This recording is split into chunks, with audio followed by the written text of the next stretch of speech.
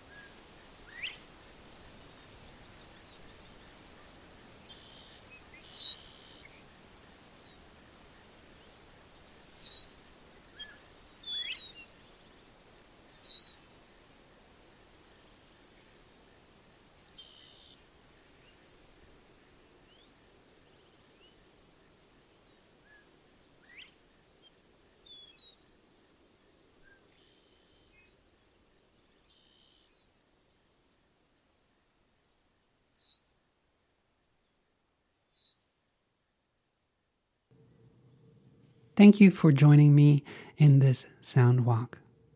Now then, for the original unscripted introduction, wherein I discuss a little bit more about Kissimmee Prairie and the whole sound walk experiment that I've been conducting. I'm going to try something new today. I'm going unscripted, so I'm not reading off a page. But I am excited to share today's sound walk with you because I feel like it's my most accessible, probably most melodic, and just plain pretty sound walk so far. I think it might be kind of an inflection point for this sound walk project, but we'll see. You never know. You only know that looking back. Okay, about Kissimmee. I didn't plan on going there. I didn't fly to Florida to visit Kissimmee Prairie, but I am so glad that I found it. And the reason I found it is because I didn't pay for the toll pass plan on my rental vehicle. And so going back, I flew in and out of Orlando. And if you've ever been there, it's just a fortress of toll highways surrounding it. And there's only a few options if you don't want to take those highways. Anyway, that turned out to take me past Kissimmee on my way back from Fort Myers. And I'm like, well, that looks like a good place. I'm sure that if nothing else, it's quiet. And it was very quiet, rare quiet. And it's also a place that's known for its dark skies. So there's not a lot of population near there. And it's like 20 miles to the nearest highway. So it's just gorgeously quiet. And the prairie, from far away, it's just grasses. That's what you see. But prairies hide their complexity. And part of this complexity is the birds and the insects that come to stitch it all together. And the U.S. was once the land of prairies, and it quickly became the land of amber waves of grain and fruited plains. And now it's just a patchwork of, developed areas and rugged, undeveloped areas like agriculture, suburban, urban environments. So when you get to be in a prairie again, it's just so renewing. Like, oh, this is what the land was like. I mean, like, most of the land of the United States used to be like this. So that was really nice. The meadowlark, a bird of least concern as far as bird populations go, is the state bird of 6 U.S. states. It's a very popular bird. It has an iconic song. There's the eastern variety and the western variety. Their songs sound very similar. But today, it's not a bird you encounter if you live in an urban or suburban environment. Maybe in some suburban intertwines, there's some popping up, but I hardly ever hear one. Now I live in a very urban environment, but I have to actively seek out the western meadowlark, and when I am in the presence of one, my heart just lifts. So that's part of my attraction to this place and this particular recording. So why is this episode an inflection point, possibly? Let me give you some context for that observation and that question. At the end of last season, my podcast goal was to have an audience of 300. If I look today at that number on my dashboard, it stands at 17, so I'm not meeting my goal at all. The good news, yay, the Anhinga Trail Sound Walk, episode 11, and also an album with that name. 3 tracks have been added to Spotify editorial playlists in the last couple of weeks. Those playlists are called Wild Ambience and Forest Bathing. As a consequence, that album has reached a lot more people, at least those 3 tracks, and I can tell that it's driving a little bit of traffic back to the album for the curious who are wanting to hear the whole thing in its context. So that's why I'm thinking, maybe an inflection point, because this particular episode I really like a lot, and I hope other people do too. But let's go back even further for more context. So going back 3 years is about when I started this kind of experiment with field recording and music.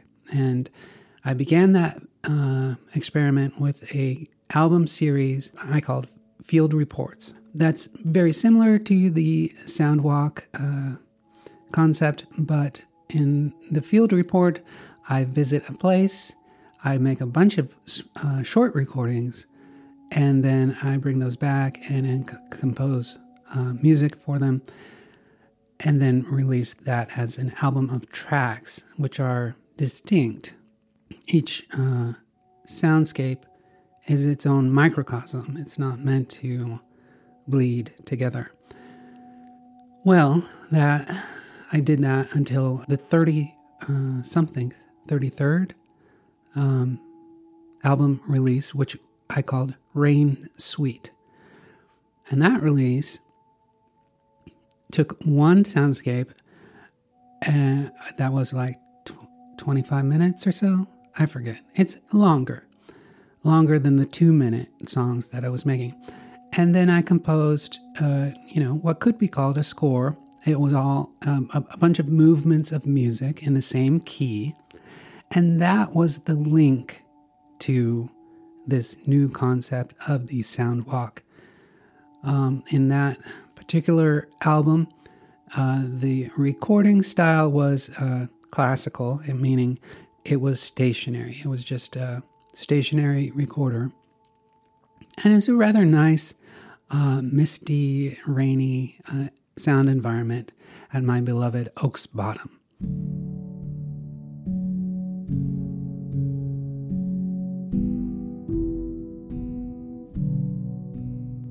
So when that was released, it was either triggered or somehow was a coincidence in timing that I was inducted into the program of Spotify Radio, which is when Spotify chooses a few songs to plug into their algorithmic playlists, which is usually a measurable boost. For me, it came with a little bit of a downside in that it shuffled my so-called fans also like section with artists that I don't really identify with, save for Jeff London, who is a dear old friend. He and I go way back. Prior to the Spotify Radio bump, that section actually introduced me to artists that I came to adore. Chief among them probably is Sergio Diaz de Rojas. If you haven't heard his piano music yet, do yourself a favor and look him up. So that and a few other gripes I had with the platform made me feel like that was a good time for me to jump ship as a user. Much the same way I feel uneasy with using Instagram with its design hooks of likes and numbers. I feel super uneasy about some of those same hooks designed and baked into Spotify. That's a whole other topic. There's so much that I do miss and like about Spotify as well. I use the Anchor platform for this podcast. It's a great tool. It's a free tool. It's very good, and I'm very grateful for it. And it is provided by Spotify. So obviously I am in their tractor beam. Spotify is not a monopoly. There are other services, and I rely on them. In particular, I'm grateful for having had a few tracks on extremely popular Amazon music playlists. That really helped to take the pressure off of me and allowed me to just be creative over these last couple of years. So thank you to Amazon. It feels weird saying that. Also, there's someone at Tidal, the Tidal platform, that is in my corner. I have songs on at least 10 at last count editorial playlists that Tidal has for their listeners. And Tidal, too, they pay the best out of all the platforms. So to put that into perspective, to make $100 on Spotify, I would have to get 3 times as many streams as on Tidal. And that's no joke. That's the way it is. So in a nutshell, the Soundwalk podcast is a flop for the time being, but the albums might be getting some traction. We'll see. The question is what to do going forward. Well, I've already finished the 3rd season of Soundwalk, and I'm booked with the release aspect of that into March. The 3rd season is Arizona, and I'm excited to share those with you. But when it comes to promoting it, it just seems like an odd duck. You know, I can't pitch it as an album like so many other artists do, where they make an album one every 2 years. When I'm making, one every 2 weeks, they're not the same thing. It's kind of like, it's very apples to oranges. But still, I have to say something to these people to get their interest. And I don't know. I just think it's just different enough to be deflating to try and do it. And case in point, someone, writer for a magazine, which many people would recognize the title, reached out to me recently. I was like, yay, this person looks like they're going to help me tell my story. And so I answered the questions, and then they said, thanks for answering the questions. It's really great. I'll reach out if I have any more. And nothing has come of that since then. And I'm just stuck thinking, well, what about the way I answered those questions made him think I wasn't worth sharing? So, yeah, it's tricky. I'd rather, it's so much more satisfying to just do the thing rather than try and promote it. Back in 2008, when I started podcasting, I started as an anonymous musician called Poddington Bear, because podcasting and iPods, I just thought it was a catchy way of, cute way, gimmicky way of sharing music with people, because it seemed like a nice way to share a song. You just, instead of, talk about something with a co-host, I just make my podcast into the actual song and share that. And so I did that 3 times a week, 3 songs per week. And it took one email to the Apple Podcast editor. It seemed like every week nearly, I was somewhere in the iTunes Music Store podcast listings for music.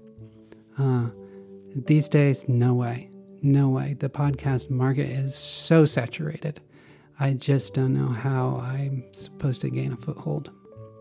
And I did try at least finding the emails to editors at Spotify and Apple,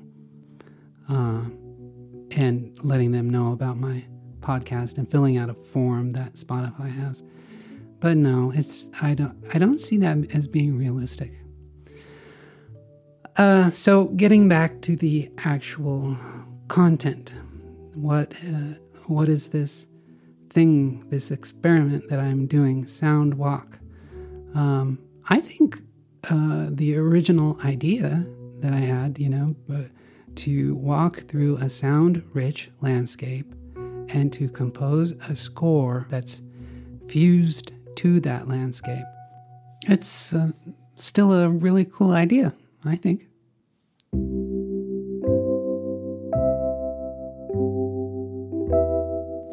So, that's a look behind the scenes of this content author, yours truly, Chad Crouch, and the Sound Walk project. If you've made it this far and listening to this podcast, thanks for sticking with me. I do appreciate it. I appreciate you for listening. Now back to the regular sign-off. If you enjoyed the experience and want to support what I do, you can listen to this Sound Walk without commentary on any streaming music service. Find it and much, much more at my artist profile, Chad Crouch. Another way you can help me out is engage with this podcast. Leave a review or a rating, or best of all, tell someone about it. If you work with media to tell stories, consider licensing my instrumental music for your productions at soundofpicture.com. With over 3,000 songs in my library, there is something for just about everyone.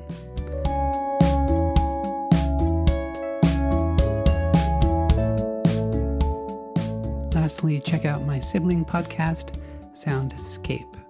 Soundscape presents relaxing and renewing 10-minute field recordings captured in nature by yours truly. In Season 2 of this podcast, I'll be using Soundscape as a venue for complimentary recordings also made in Florida. You can find various links to Soundscape at pods.link/soundscape, all one word. Thanks so much for joining me and spending this time listening to what I have to share. It does mean a lot to me. Join me for another Sound Walk in 2 weeks. And in the meantime, may you listen and walk with wonder.